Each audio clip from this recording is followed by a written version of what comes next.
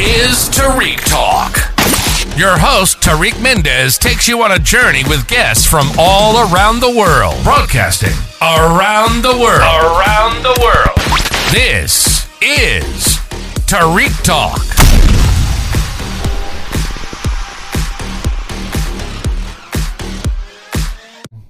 All right, guys, today I'm here with Michael Casalinho. Michael, how are you today? Hello, everyone. How are you? Thank you for being on the podcast. I'm so excited. Thank you an for entrepreneur, a chef, so many things. Do you want to start off by telling us a little bit about yourself? Yeah. So I'm Portuguese, of course. You know, I was first gen American. So my parents moved here, to Newark, where most Portuguese people moved into in the 70s and 60s and in the 80s, of course. So I'm 39 years old. My life started there in Ironbound. That's where I was born, St. James Hospital, which no longer exists. So cool.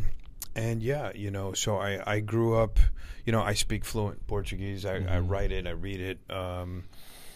That was just something that was instilled always from a young age in my household. My parents would speak to us in the native Portuguese language. And then that just stuck with me and, That's very funny you say that, because my mom was the same way. Like, we weren't allowed to speak English in the household. So when people ask me, hey, do you know how to write or read Portuguese? I'm like, I'm like, that's like the basic, thing you can do. What do you mean you don't? They're like, oh, no. So that's so interesting that you say that, because like as I get older, I really appreciate being able to not lose our culture in a sense, because a lot of people do. Yeah, especially nowadays, and it's culture to me is super important. I think hence why I got into the industry I did, and I focused just on the cultural aspect of it, because it's so easy to get lost nowadays in the industry, and kind of go in a different direction.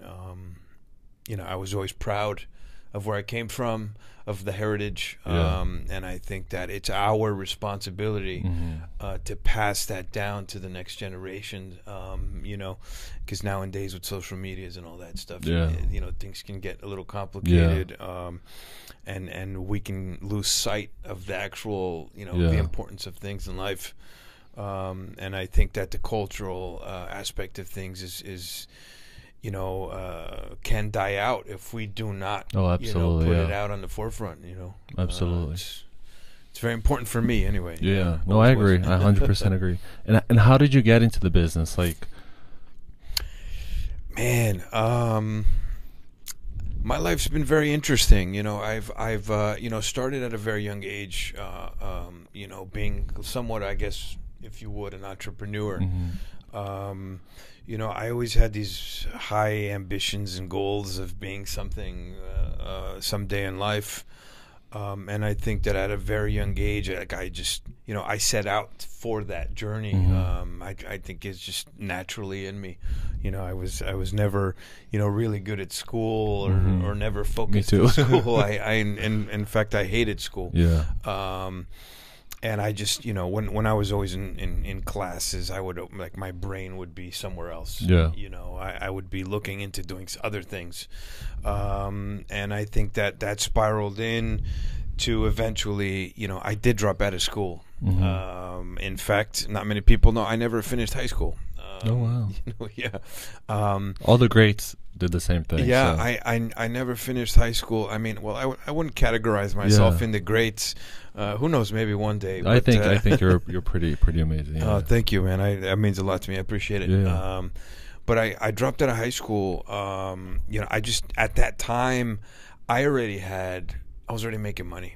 I had a job, and I already had started my own business by high school. And I was always a little bit more ahead of my time, always a little more mature than what wiser, what somebody might technically my age or my grade would be. So I was always able to achieve certain things just because people thought I was older, perhaps. But I embarked on the journey of entrepreneurship very early on. It was a completely different field. It was in construction. Typical Portuguese thing, constructions and stuff like that. But I ended up, I always had a desire, I guess, for the business, from a very, very young age. And in fact, I'm going to, tell you a story. This kind of gives me goosebumps when I talk about it. And not many people know this. Actually, no one knows. It'll be the first time. Exclusive. Thank you. This is an exclusive here on your podcast. So when I was probably a freshman in high school or something like that, I always, when I was like 16, whatever, I would always work in Newark at a restaurant, being a busboy or something. When they had a party, I'd go in and help clear tables and stuff like that. So that's where it all started, really. But something about the business and it being in some way, shape, or form an art, right, an artistry thing. Oh, absolutely. Was what was so captivating for me. And I remember being either like a freshman or sophomore in high school and writing a biography. That was what we had to do in class. Oh, wow. Writing a biography on ourselves, or where do you see yourself in a few years from now, and so on and so forth. And a few years ago, after already having had one or two restaurants in my life, I was at my mother's house. I went to visit. I was just about to ask you, do you still have it? Yeah, I went to visit Mom, and we're just like kind of, Mom, and I'm like, curious and nosy. I haven't been to Mom's house so many years, so you're like, hey, you know what? Let me see what's in these drawers. Maybe I'll find something that was mine, or when I was a kid or something. And I happened to be digging through a drawer, and I pull out these letters and these things, and I'm like, oh, this is cool. This is mine. I wrote this, and I'm reading the letter. In that letter, I wrote that I was gonna have. I wanted to be a restaurateur. Oh wow! In that letter, that's amazing. It's freaky. It's like a prophecy. It's like a prophecy. Wow. Like I, it said I was gonna be in the restaurant business, and I was gonna have either a restaurant or a nightclub. I worked in the nightclub business at one point as well. I never had a club yet. But I've had several restaurants, and when reading that letter, I got so many goosebumps, man. Wow. It was I envisioned it. It's like manifest. I manifested it. Yeah. I wrote it when I was amazing. Who knows, 16, 15, I don't know, and it came true without even realizing it. But it's freaky to think, right? Yeah. Like when, especially that's funny reading you that say letter, that. right? Because see how the universe works. I remember when I went to your restaurant, and I didn't know you were the owner. And I remember you were like outside. You had like a grilling section, and then outside during the pandemic. And then I remember right before that, like a friend of mine opened a restaurant in New York, and I remember like I talked to you. I was like, oh, you showed me where the host assistant is, and I just remember you like, checking on the tables, on the staff. Your staff seemed so happy and well trained. You were doing amazing. And I remember I texted my friend and I said, oh my God, I was like, you should hire this guy. He's amazing, blah, blah, blah. He's like, okay, can you give me this info? And then it turns out you were the owner. Yeah. And I said, oh my gosh, this is exactly what this town needs. But just watching you, because when I was young, I started two businesses as well. I dropped out of college, but I remember seeing you. I was like, wow, this the food is great, the service is amazing. You know what I mean? Sometimes you wait so long for a cup of water or your food. You're on top of everything. I was like, my gosh, this dude. I don't know if he's on Adderall or 10 espressos, but he's literally on top of everything. He's so aware. And I told my friend, I was like, you have to hire this guy. This guy is amazing. But I was like, oh, he's the owner. I was like, even better. We need somebody dope like this. Yeah. And JC. Unfortunately, that's my, or fortunately, depends how you look at it. That's my natural energy. I when I do anything, I embed myself into it 100,000,000%. I throw my all into it. Especially when I believe in it. And that in particular restaurant was very, which is called Broa Cafe. For those of you listening want to know, that was an extreme passion project for me. It was something that, again, touching back on the culture, and about trying to keep the culture alive. And it's so funny how you mentioned that, because that was the purpose of that restaurant in particular, because I feel like, again, touching back on the social media stuff nowadays, and it's easy to get lost and forget things, what really matter in life in those things. But it became a thing for me where, let's just rewind a little bit. Going back to Newark, I was involved in a restaurant there. I was probably 20 years old. Oh wow. Yeah, so that would be my first restaurant. It was called Café Opção in the Ironbound section of Newark. I was involved in that project for about 5 years. So built that up and everything before coming into Jersey City. So I've been involved in the restaurant business for about 20 years now. And so, when I left that restaurant, I felt like, the reason why I left that restaurant, because that restaurant was doing very well. It was a very big place. It sat like, 300-400 people. It was a big place, yeah. But the reason why I left Newark was because I felt like, and maybe you can relate, sometimes dealing with people who are kind of stuck, like in a mentality, in a mentality wise, and that happens frequently in small towns, neighborhoods, villages. It's quite normal, right? And I feel like people get comfortable. Right, you move from Portugal, you end up in Newark, and then you come from a small town or village. Whether it's Portugal, we could say Brazil, we could say Puerto Rico, we could say wherever, right? And anywhere in the world, you move out of your small city, town, or village, and you move into a new place. Why do you want to live the same way you used to? You left for a reason, so why not pursue the reasoning why you left and do something differently? And I feel like, people tend to stay comfortable and stay. It's like, oh, this feels nice. Or I'm good. I don't have to do anything. I don't need more. I'm all right. I think that's very dangerous. But yet, those people can also, and there's nothing wrong with that. And I'm not here to criticize anyone on their beliefs, ways, or whatever. I'm just saying that speaking for myself, I was always super ambitious. I was like, I'm gonna live in a castle one day. I'm gonna have, I'm gonna have all types of cars, and then I'm gonna be like a king. And a lot of people, it's hard to accept that. A lot of people can't accept that. They think you're arrogant. Who do you think you are? Oh my God, castle. You're dreaming too big. You dream too big. Who do you think you're a king? Who do you think you're better than everybody? So it happens where people can kind of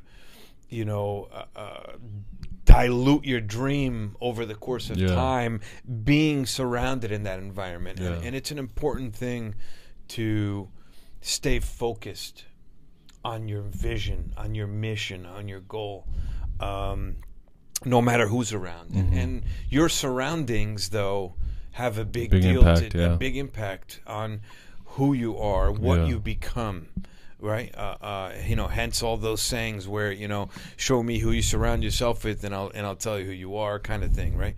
And so I felt like the people around the neighborhood weren't, like, my concept at the time was so advanced, I guess, for the neighborhood, that people weren't getting it, or they weren't accepting it. So I felt like, unfortunately, I had plateaued in a form of success for the neighborhood.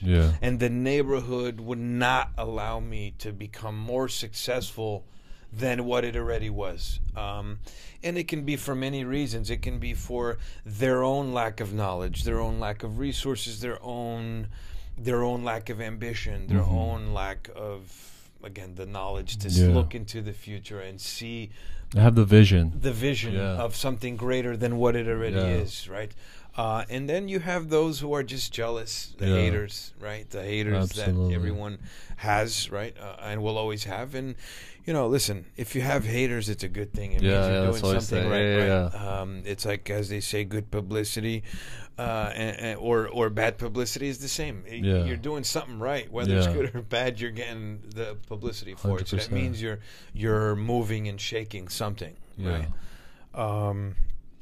So then, my how I ended up here in Jersey City was actually I went to high school in Jersey City. A lot of people don't know that. I went to Hudson Catholic. At the time, it was an all-boys school, and I guess I was a little problematic when I was younger. Rebellious, the rebellious child.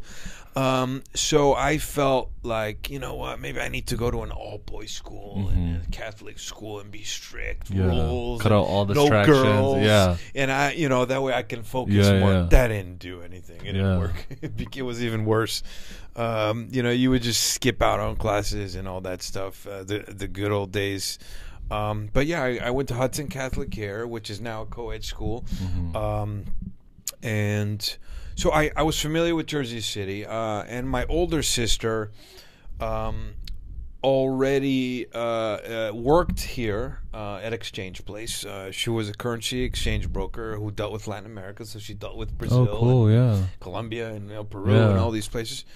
And at the time, she kept telling me, dude, you got to come here. You got to, man, I would love to do something together. You should come check it out.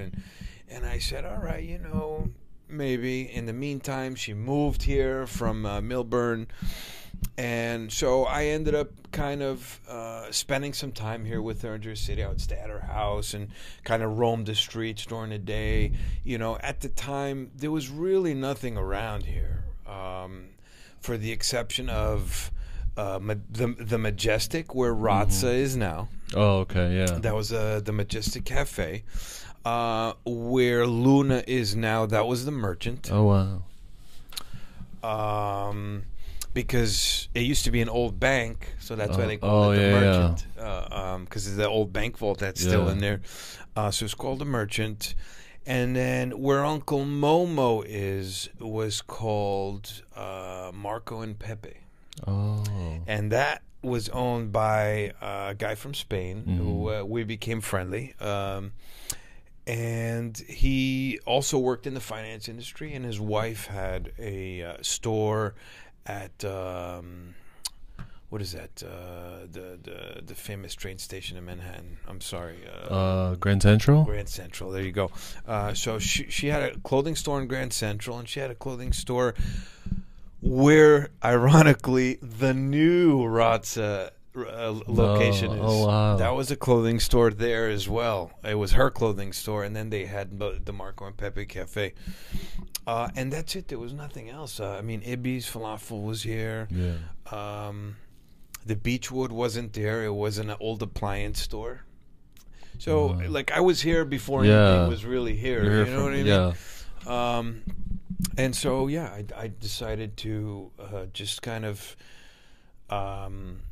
found the location where it was, and I fell in love with the backyard. And this was right before Hurricane Sandy. Yeah. And, were you affected by Hurricane Sandy? We were dramatically affected by Hurricane Sandy.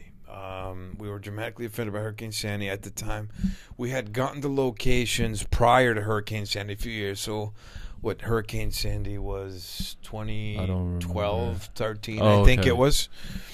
And I already had acquired the location. So me and my sister decided to join forces. Yeah. And we decided to do, kind of go into this thing together. Yeah.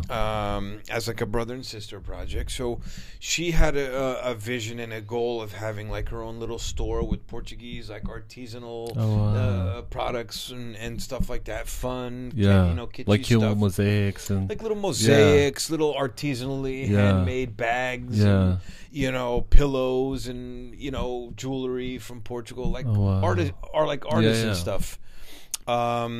And so we decided to embark on this journey together at that location. And we both fell in love with it, and we said, "Listen, look, let's do this together. You do the store upstairs, which is the store was above me. I'll do the restaurant thing. I already had the experience. I already knew. I already, it wasn't my first rodeo, as they say. And I fell in love with the location because I thought it was the right size to do my concept, which was like a tavern, a tasca, where you could find many in Portugal, roaming down the little side streets, right? Yeah.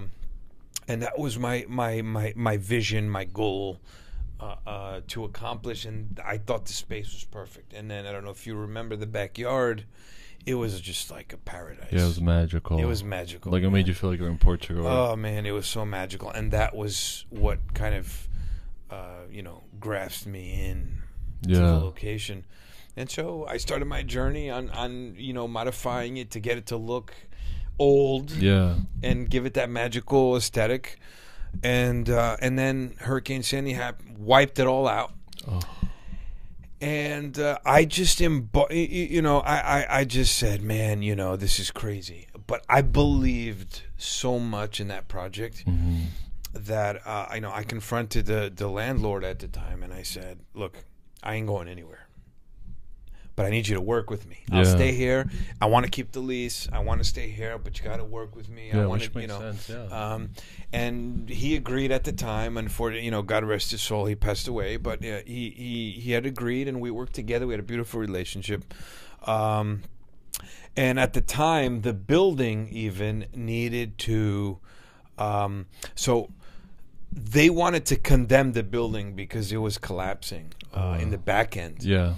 And I was able, through some contacts of mine, through my family who knew engineers, were in the construction business, to be able to get an engineer to come in and kind of figure out a formula to say, okay, look, you want to open the back, and that's what kind of made me open the back. Yeah. Right? To have the backyard visible was that. It was an opportunity. The building needed to be rehabilitated and needed a structure fixing. I was able to get an engineer to come in and sign off on the project and tell us exactly what needed to be done. I covered that cost to get that done for the owner as well. It was to my benefit as well. Yeah. And it was a win-win for us both. And he was going to work on me on the rent and stuff moving forward. So I had quite a very long lease there on that location. So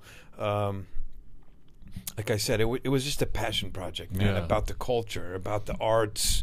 And I know you're an artist. Yeah. And look, I love the industry. I love the business.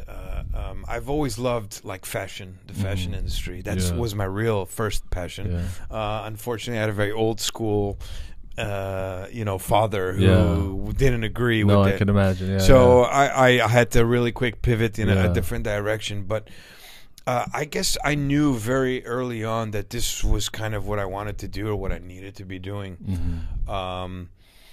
And a quick explanation why is because I love fashion. I love the industry. I think it's phenomenal. My idol is Ralph Lauren. Oh, wow, I love Ralph Lauren. I love his he's amazing. That guy is just unbelievable in every aspect. So I love architecture. I love art. I love paintings. I love sculptures. I love, man, you name it. I love beauty, it. Right? Beauty. I love anything beautiful. General, I love music. I love people. I love food. So when you take a step back and you look, you're like, dude, the restaurant business. Yeah. I'm the owner. So for example, every restaurant I've ever owned, I designed it myself. Oh, wow. I decorated every single restaurant myself, and I cooked in every single restaurant. Yeah. I used to, I started cooking. Yeah. And for me, it's, when you start analyzing everything, it's like, okay, the restaurant business is about people. I love people, right? When you walk into a cool place, they got cool music on, and it changes your mood. It changes your mood. So I love music. So we already got two of the things that I enjoy, right? Then you got architecture and design. So I love aesthetics. When you walk into different restaurants, you feel the what they're going for. You have different moods, different vibes that were purposely created for that effect. So you have the design aspect of it, right?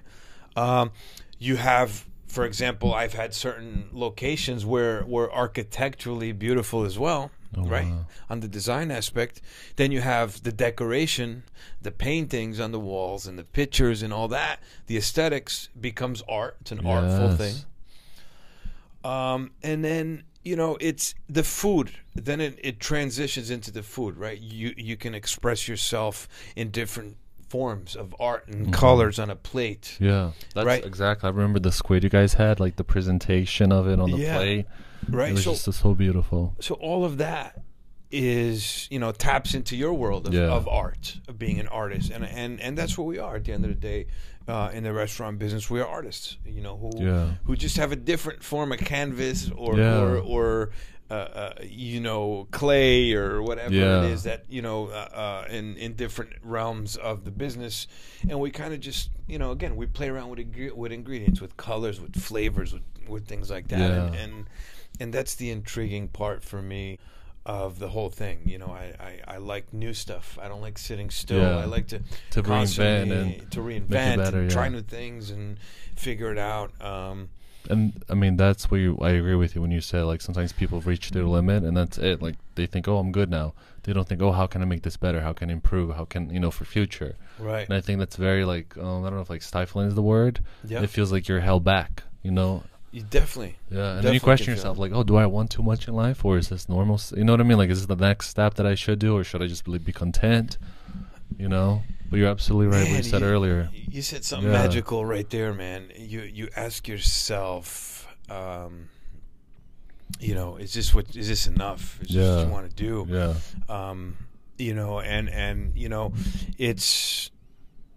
It's ironic because I've reached a point in my life where I'm it'll be 40, and I'm halfway through my life. Yeah, really? when you put it like when you start thinking like that, it's scary. You're halfway through your life. I've been doing this 20 years. I got ahead of the game very early. Very early. There's a lot of guys starting a restaurant at 40. I've already opened 5. Oh wow. On my own. Yeah. Right. And that's another thing. I've done a lot of this, of course, with support of family, some friends, and but I've done it on my own. I've done it almost on my own dime. Yeah. No That's real unheard investors. Of. Yeah. No, nothing. Right. Just That's figuring passion, it out on my own. And if I, to get into a little more in depth and more serious, it's very difficult, man. And I've reached a point in my life where, what really matters? Like I'm asking myself those questions. Yeah, me too. What really matters in life? What am I doing? Yeah. Like, we've reached, a crazy place in the world now where, people aren't really appreciating certain things anymore. Yeah. Where people just want, quick, fast, cheap things like that. And it gets difficult to kind of express yourself, Absolutely. as an artist. Yeah. And maybe you can relate, where you do something, you don't feel appreciated for it. So, over the last few years, I've gotten overwhelmed by, of course, as you know, I ended up opening up Tambourine Bar and Grill, and then Ada Merceria, which were all, again, passion, vision. Again, it's like you, if you're going to do a new sculpture, a new painting, it's just a new canvas with something new you have in your mind you want to express. And that's kind of what those were, all passion projects and things in my mind that I wanted to express and share with the world. And maybe it was bad, it was wrong timing, maybe, which I don't think so. I just think I've gotten to the point in my life where, I've burnt out. And now I'm asking myself, is this what I really want moving forward? And maybe a lot of people aren't expecting to hear that, but I've kind of felt into a little bit of a dark place. And if that's going to help anyone, listen, being an entrepreneur is very difficult. It can take a toll on you mentally. It's very lonely. Yeah. Being an entrepreneur, it's extremely lonely. You're just in your Phoenix era. You know, like right now you're soon going to rise from the flames, but I think I like that. I think the best part of, because I think like great music, like breakup songs, heartbreak songs, film, those all come from like dark places, heartbreak, sometimes death, It's like what do you make with that? Do you know what I mean? Like now that I'm older, I can, before I'm like, oh my gosh, why is this happening? Blah, blah, blah. But now that I'm a very spiritual person, and I like to go to a lot of like Reiki and spiritual people. I love that. And now I learned to be like, what is this teaching me? Why is it like, if something happens twice in me, I'm like, okay, what is this lesson that I need to learn now so I don't go through this again? Do you know what I mean? I know. Once you alter and switch that, you start to see things. I mean, it's not an accident that you started so early and you were able to do so much and and so many amazing things. I think sometimes like humans don't like change for survival, because that's how we always like through extinction. I forgot how to pronounce it. Right, extinction. Yeah.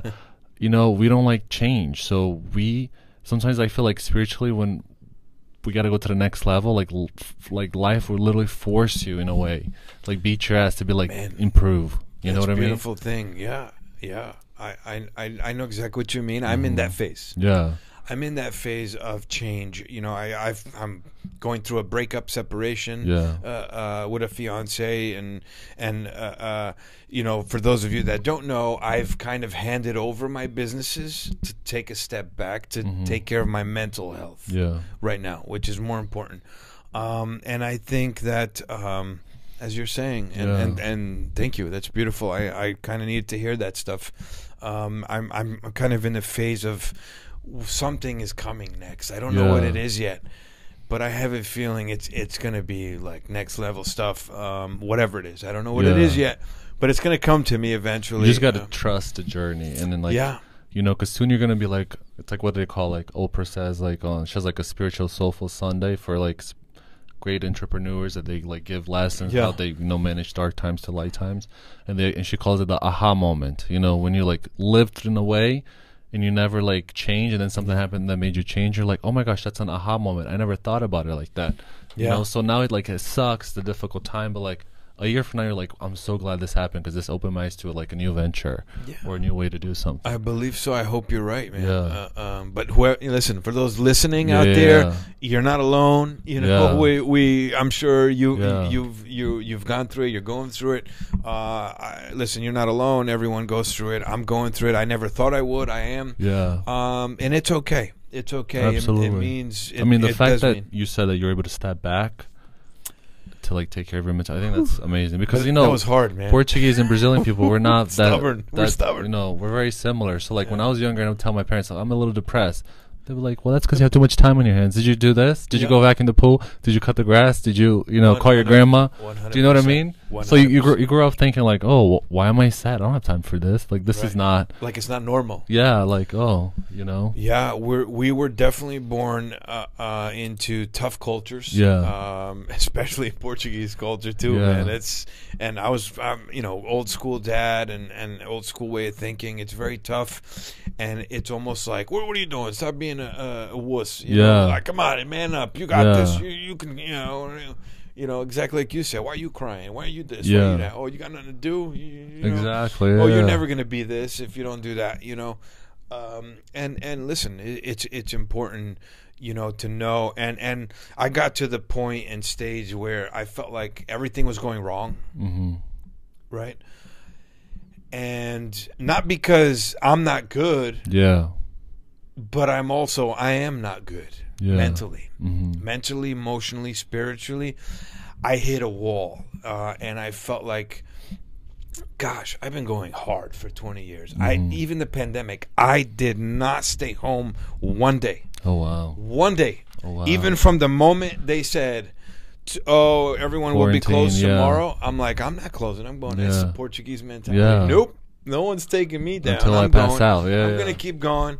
And I did. And it was rough and it was challenging. And look, I survived, I survived Hurricane Sandy. Yeah. I survived the pandemic. And, now the mental thing, I've been going punch for punch. Yeah. Over the years, and I think I've gotten to the point where, and again, literally by myself, not with the proper team, and I think that's partially my fault because, in a way, I never actually really went to culinary school. Mm-hmm. Like I went to ICE in Manhattan, and I walked in. This is another funny story. I walked in first day of class, right? Signed up to take a class and this. I'm going in, and I already had my restaurant.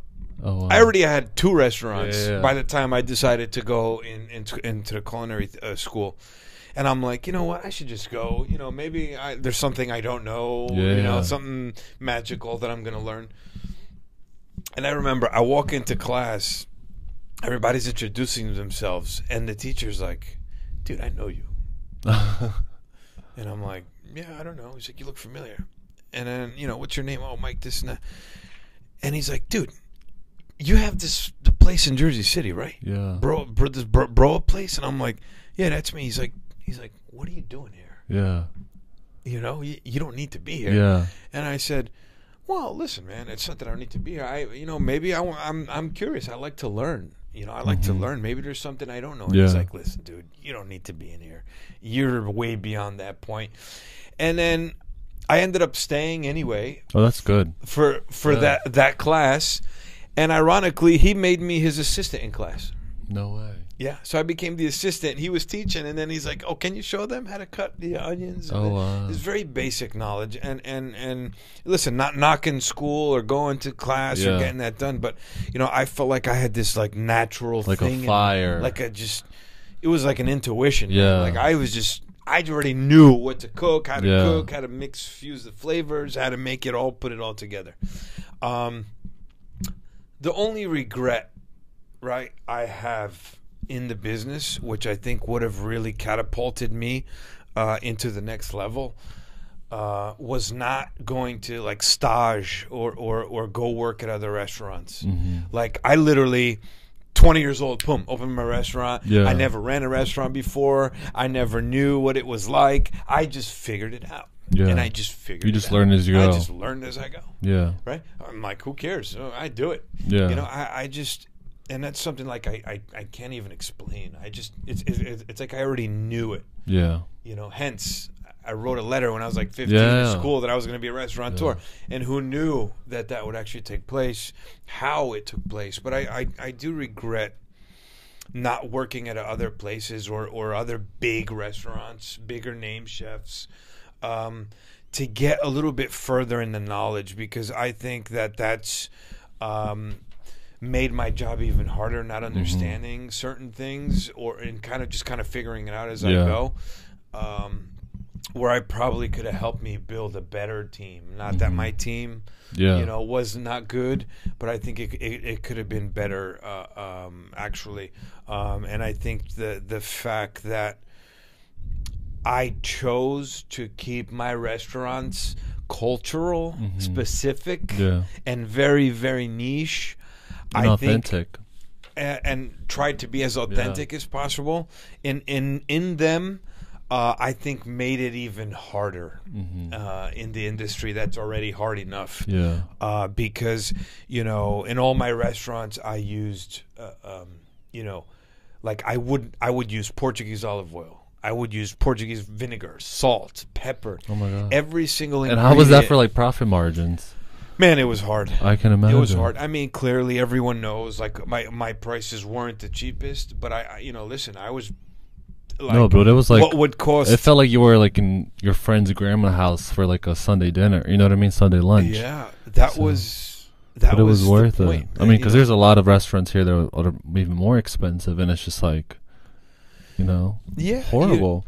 But yours was like it's like you time traveled. Like to the 90s in Portugal at like your friend's grandma house that just invited you. Yeah. You know, it was just like that authentic, you know, even like the color of the wood you used, it was like a darker, like I think Brazilian cherry wood. Yeah. It really was like that authentic. You're like, oh, I really, and I remember that like the tables were like like this wood, handmade, like homemade, carved, specifically carved. It really felt like, you know, it was like when you go to Disney where you have like that experience, everything's like, you know, perfect. That's what it was like, but the adult version. Yeah. You know? And thank you, man. That means a lot to me, because that means that I achieved what I really wanted to achieve. And that, I think that's very important in a restaurant, not just to food. I think that the industry has become, again, so artistry, in the sense that, you know, I think that, you know, restaurants now need to be somewhat of gimmicky. Oh, absolutely. Yeah. It's I was like, gonna say that next. right? Restaurants, I feel like, need to be gimmicky for them to be considered cool, Yeah. or the place to go. Yeah. Right? I feel like, you know, and I think I'm having a hard time with that. Mm-hmm. Right. And that's why I think it all came together where I'm like, wait a minute, I need to, you know, take a break mentally, figure things out, and maybe do something different. But I just think that, you know, people, it's like, forget the flavor. It's like, oh my God, if it's not Instagrammable, yeah, that's so funny. I was just having this conversation. Good. Like, if it's not pretty, food now it's doesn't not even good. taste like cocktails. You know, it's just like, it has to be like a sculpture. It tastes horrible. But, you know, they have little flowers, a little umbrella, and it looks like you're in a resort somewhere, but it doesn't taste good. But people don't care anymore, you know, because people cannot taste the food in an Instagram picture. Exactly. Do you know what I mean? It's just like, all my friends, like, they want to go to, like, restaurants that, you know, they bring out drums and those little, like, flashy candles for their birthday. Right. And the food is just, like, dry as hell. And I'm like, guys, are we, like, or do you want to go somewhere else? Or it's normal, or it's not, you know, something you find in other places. You know, listen, I mean, everyone's entitled to do what they want, or live their dream out the way they see fit, and want to live their dream. I feel, you know, for me, I don't like that stuff personally. Mm-hmm. I you know, when I have a goal, you know, you're an artist, right? If I tell you, whether you're painting or doing a sculpture, right? Mm-hmm. If you know, you wouldn't like for me to come into your studio and be like, you know, why don't you? Dude, I'm not the artist. You're the artist, right? Like, then it's not your work anymore. It's my work. It's everybody else's work, and that's where I think the world and society has had that little disconnect, right? If it's like, people want to come into your restaurant and tell you what they want and how they want it. And that's what I think, you know, there's the variety out there for that reason. If you don't like a certain place, you don't have to go there. Then leave. You go where you feel most comfortable, right? You know, you're not going to go to a Broadway show that you don't like, right? And that's what the restaurant business has become. It's a gimmick. It's a Broadway show. First of all, you got to build out the place to have the aesthetics that you want, right? The play setting. And then you got to have the decorations and all that stuff. It's important, right? Then you got to make sure it's beautiful and Instagrammable, right? It goes along with your story. And then the food has to have the flavors. You have to have the right ambience, right lighting, the right music, the presentation. And that's kind of the show. And that's what, you know, in reality, people are paying for, or used to pay for. I mean, in certain instances, there's a lot of great places. I know a lot of great chefs in the industry doing fabulous things. You know, but you know, I think the most thing that's like detrimental to businesses nowadays, it's like negative reviews, and it's not like how it used to be, where people were like authentic, like genuine, like, hey, you know, this wasn't good. Nowadays, like, oh, can I get 10% discount? And if they don't get it, they write a bad review. Do you know what I mean? I think there's no regulations, and it drives me crazy. You know. And I see it all the time. Man, that is a very fortunate thing, you know. But I feel like it's in every industry, really, right? Yeah. But that one in particular, you know, that was one of the worst things that I think possibly could have happened in our industry, especially for the mental health side of things. You know, because as an artist, you want to create, and you're putting your heart, soul. No one's perfect. Yeah. Nothing is perfect. Yeah.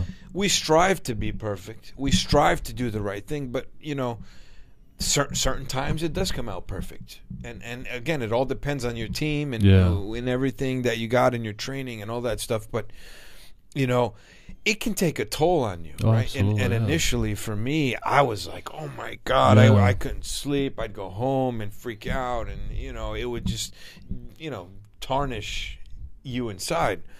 But as I got older and more progressive into the whole thing, I just stopped caring about that stuff, because I'm like, dude, everybody's a food critic all of a sudden. Everybody's a food blogger. You know, now food critics... There's no, like, vetting for these people. You know what I mean? There's no vetting. Yeah, like, and now it's like food critics are 18 years old, you know, working for food writing in New Jersey.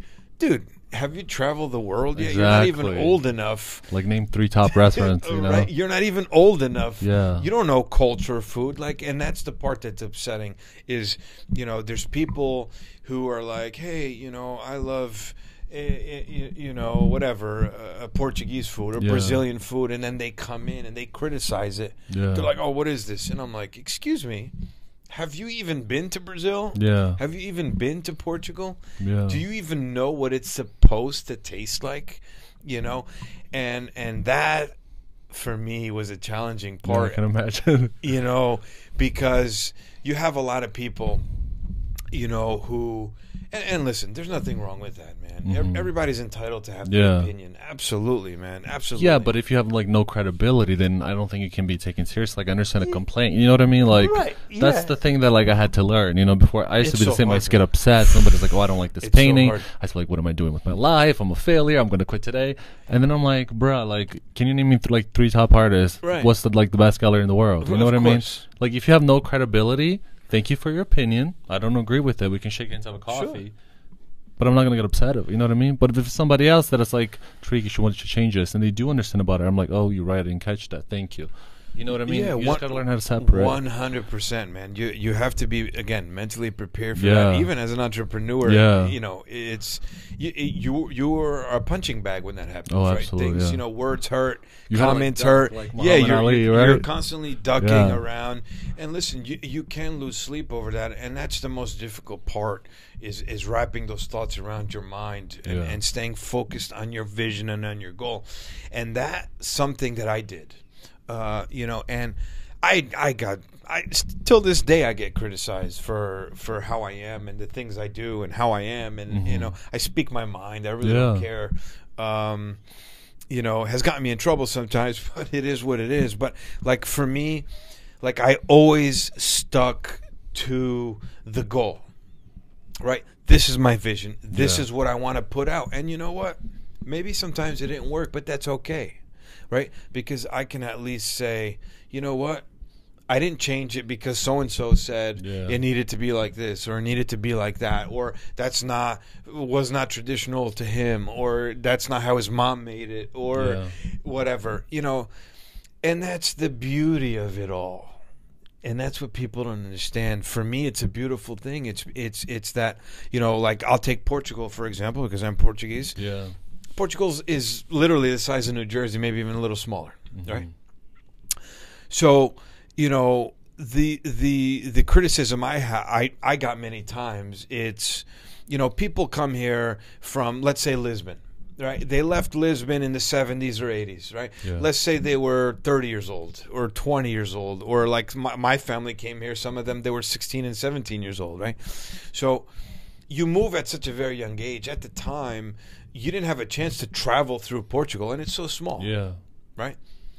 But the beauty about it is that, you know, even though it's so small, from town to town, village to village, same thing in Brazil, you know, because I did a lot of research on Brazil, the food is so different. The same dish is completely different. It's like black and white, it's like, but it's the same dish. Yeah. It's just, that's the same dish in their city, town, neighborhood versus the one I grew up with.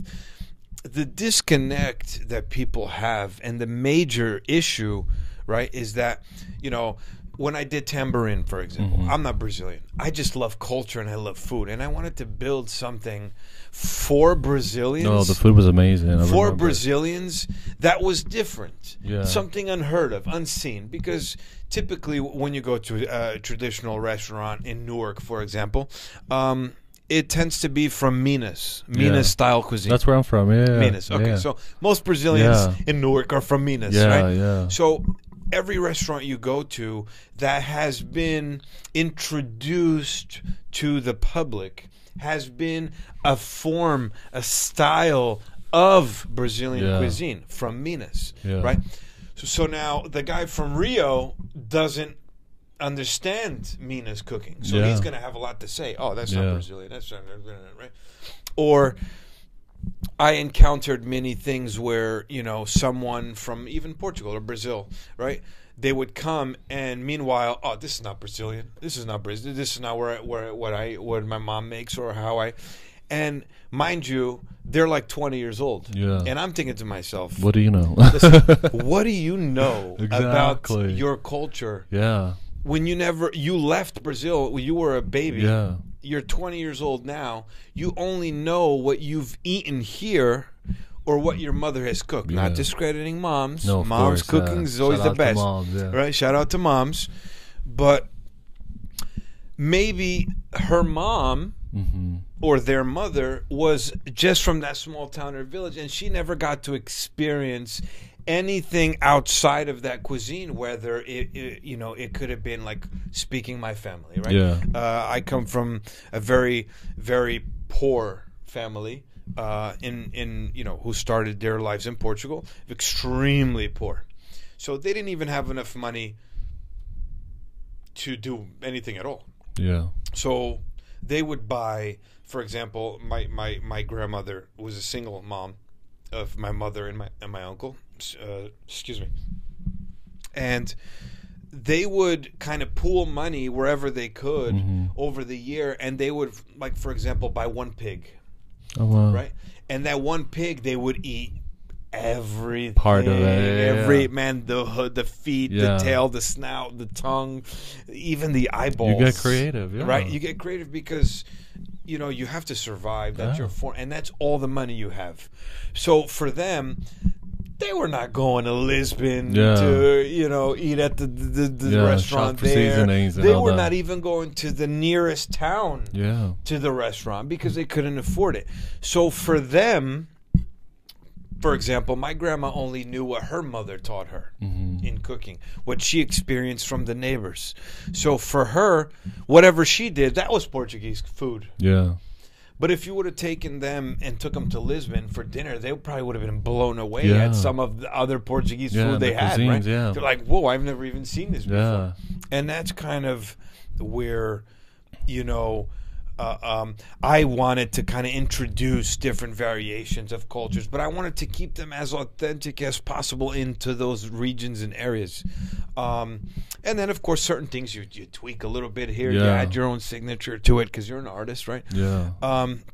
And that's kind of what I wanted to do. But then, of course, you get backlash. But you get backlash, and again, like you said, whether you're painting a canvas or whatever, you know, and that's, you know, again, everybody's entitled to criticize, to say what, you know, express themselves.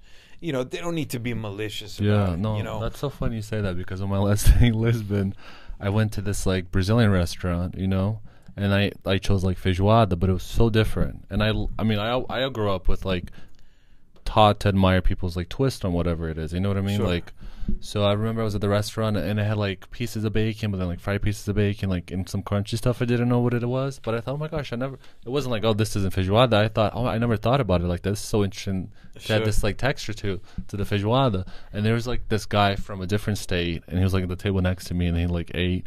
And then I guess like the manager was like, oh, how was your experience? Blah, blah. He's like, oh, it was good, but actually this is not how you do feijoada. And then he went on this big, like this huge like speech. And then I told him, I was like, we're not in our country. You're not even from the state feijoada was created from. I said, this is a different twist. Just eat, experience the cuisine. If not, just tip and leave, you know? Right. And he was just like, oh, I never, like, you just seen like his face like going from anger you know, like, why are you interrupting my conversation? To like, oh, maybe you're right. I didn't think, you know, just to enjoy. It's like, you don't have to give a lecture. Just shut up and enjoy. That's the beauty of life, you know? It is the beauty of life, yeah. And I think people miss that. Yeah. People miss that thing. It's like they go into a, you know, a restaurant being a gladiator, and they're already looking, you know, for what's wrong. Yeah.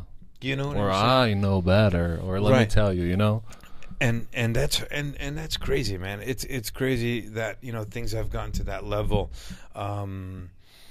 And it's rough, man. It takes a toll on you, man. Yeah. It does take a toll on you after many, many years of beatings. Yeah. But you got to learn how to protect your peace. I think that's the journey you're on right now. That's the journey I'm on, man. You got to, like, give back energy to people who deserve it, you know? 100%. If not, you have to learn how to shut it off right away. That's what I learned to do with, like, criticism, you know? If it's somebody that's just, like, trying to impress their date or whatever, I'm like, yeah, you're right, cool. I'll think about it. Man, let me tell you, it's complicated, and it's very difficult because, you know, after 20 years of doing the same thing, you know, because it's like when you do something repeatedly over and over and over again, that's all you know. Yeah. That's all I know. Yeah. I've been doing this since I was a kid, you know, and you know, now I'm halfway through my life, and I'm like, man, was it all worth it? Yeah. Is it worth it? What should I do next? Yeah. Should I, you know, now I'm being hard on myself. Yeah. You know, because now, you know, life goes by so quickly, and you're so entertained and trying to prove yourself to the world that you to do yourself this, too, and to yourself, or to your family, or you're stuck on this, you know, childhood thing against your dad or your mom or your sister or something, and you want to prove them wrong. That, boom, before you know it, you're like, whoa, dude, 40, bro. 40. And I think, like, the most dangerous thing is to, like, lose the passion for what you love, because then you get burned out, and then that's when, like, you go through. That's, to me, like, that's the what most. Happened. That's what happened to me, man. That happened to me before. Like, creatively, I couldn't, like, paint for, like, a long time, because I just was, like, you know, working so hard, like, trying to do so many things, and once you lose the passion, like, you're a little. I'm like, what am I doing? Like, why am I? You know what I mean? Like, you step out of your body. Where when you're in, like, in the passion mode, you don't feel tiredness. You don't feel anything. You're just so connected to your passion. You could, like, be there for 3 days in a row if nobody bothers you. Exactly. Do you know what I mean? So I know exactly. Yeah, I think losing the passion is the most. I lost it. It's, like, worse than writer's block, because you know. Yeah, I lost it. Unfortunately. But you're gonna get it back. You got this. What sign are you? Yeah, I'm a Gemini, but it's like borderline Cancer. So are you June-ish? June 20th. Cancer is 21. Oh wow, okay. So I'm like borderline. I was born at 2 p.m. 2 something p.m. on June 20th. So I'm a little bit going towards the Cancer side. But so I guess we're complicated people, right? We have all these personalities going on in our own brain, and we haunt ourselves. And you guys, I think, like, you guys want answers to questions, like, and things has to make sense. And if it doesn't make sense, my sister, you remind me a lot of my sister, because she's like that. 100%. Like, things need to make sense. You know what I mean? If it's not, then you start asking so many questions, like, internally and externally. Yes, and the internal part is the problem. Yeah. Because it eats away, and you can go to bed, and you can go, like, in the depth, you know, like, you're just thinking, and boom, 4 hours later, it's like 5 a.m. You're like, what? Yep, and that's kind of my problem, man. Or clearly your sister can relate, and it's very hard, man. I get into my own head, and that's the problem. You know, you just think things, and you're going through it, and I lost my passion, my drive for the industry. Maybe COVID had something to do with it, or maybe I'm just tired, man. You know, 20 years. 20 years, no break. You're gonna burn out. Yeah. I spent 15 of those years in the kitchen. Yeah, basically. Especially, you said, like, no days off during quarantine. Days off, you didn't even get to experience, like, a good quarantine. I didn't get to experience anything. There's basically no quarantine for you. It was just like, you know. Well, hence why I've lost every relationship I've been in. Well, that's because I didn't really experience, entrepreneur. Life the way it should, and now it's haunting me. Now it's you know, those are the things that I really want. You know, I want a family. I want to, you know, build something for them, you know, like, you know, because you get to a point, you're young and selfish. It's all about you and your dreams, and you don't care about anyone else or anything else, and you're so focused on you're so motivated. And you forget about what's more important. And now I think, again, I'm halfway through my life. and I'm like, okay, you know, what am I doing this Yeah. for? Okay, I have What's all these the point? restaurants, I have all these things. Yeah. For who? For who? For Yeah. me? For, you know, I don't have a kid, you know, which I wanted, you know, and I always thought I would be a young dad. Never happened, unfortunately. But it's like, what am I going to do? Who am I going to hand it off to? Mm-hmm. What am I mean, yes, I have nieces and nephews, you know, sure. But what is all this for? Mm-hmm. You know, for all this criticism, for all these things, like, you know, the energy is just wasn't kind of lining up right. Yeah. And I think, okay, now it's time for me to take a little break, a timeout. I'm gonna take a few months. I'm kind of planning on going to Portugal, and Europe for a little bit. You know, I want to go to Italy, with Greece, take a little European backpack trip, and maybe kind of get lost in a small little village. Maybe go pick up a shift at like a little restaurant. You know what you need? You need that. You know that movie Eat, Pray, Love. Elizabeth? I was just about to say that. You need that moment. You need that with you. I think that's what's missing. You know, because being surrounded by people, especially in your career, all the time, is mentally, spiritually, and physically draining. You know, and all those aspects, I'm drained. Yeah, I'm drained. Yeah, I definitely need to find myself. You know, and you know, it's like, when I'm in my passion and I'm in my zone, I can be dangerous, because like nothing's stopping me. Nothing's getting in my way. Like I'm, you know, like you said, you go 3-4 days, you don't even sleep, you don't even realize it. And you're so happy you're in the zone. And that's kind of like, you know, I miss that. I miss that person, you know. But again, you know, I want to be that person again, and I want everything else that comes along with it as you get older. You know, no, you'll get it. I want the package you'll get deal. It. And when you do get it, we'll do part 2 of this interview. Yeah, that would be great. I would not. I mean, I would love to do that. Yeah. All right, Michael. Thank you so much for being on the podcast today. I had a pleasure. So much fun talking to you. You're an amazing entrepreneur, amazing person, and you're soon to be Phoenix to rise from the ashes. You know, I think beautiful. I you're love a that. very cool stage. You inspire me with some cool ideas for some paintings. So do you mind just sharing your Instagram with us? Yeah, I mean, I don't have many followers. I'm not crazy big into the social media, or yet anyway, but it's at m.casalino. That's it. So m.casalino, Casalinho. Yeah, I mean, I don't really have a website right now. I'm just kind of staying under a little bit under the radar. You're taking some me time. To hit my taking some me time. But you know, thank you very much for inviting me. Of course, it's been a pleasure to be here with you. I hope we could do a part 2 or 3 or 4 or whatever. I feel like, you know, the universe led me to you, because I saw the article of like JC Locals to watch out for or whatever, and you were there. I was like, oh my god, I remember that guy from that. I was like, how is he doing? Like, let me try to reach out. Who knows? Yeah, it's been some time. Here. I appreciate it, man. It means a lot to me. You know, I'm honored and humbled to be here with you, man. Thank you very much for the invitation, and I'll definitely do it again, man. It's been a pleasure for sure. Part 2 soon to come. Part 2. Let's do it. That's a wrap. Thank you. Thank you for listening to Tariq Talk. Follow Tariq Talk on all social media channels and check out the video interviews online.